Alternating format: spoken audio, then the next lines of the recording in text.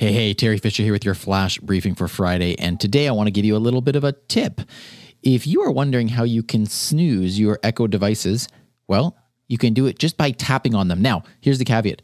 I'm not 100% sure which devices you could do this on, but it is written down. It is published in the Lexi Help Guide, the official help guide from Amazon, and they have it under the snooze alarm feature for Echo devices. So I'm assuming it's available on the newer devices, but this is what you do. When your alarm goes off, you simply can you firmly tap on the device with more than one finger, and then it will snooze for 9 minutes. 9 minutes is the default snooze time.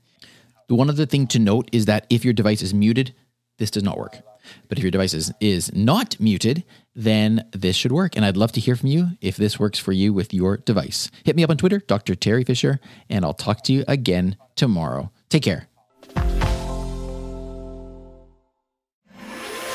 Briefcast.fm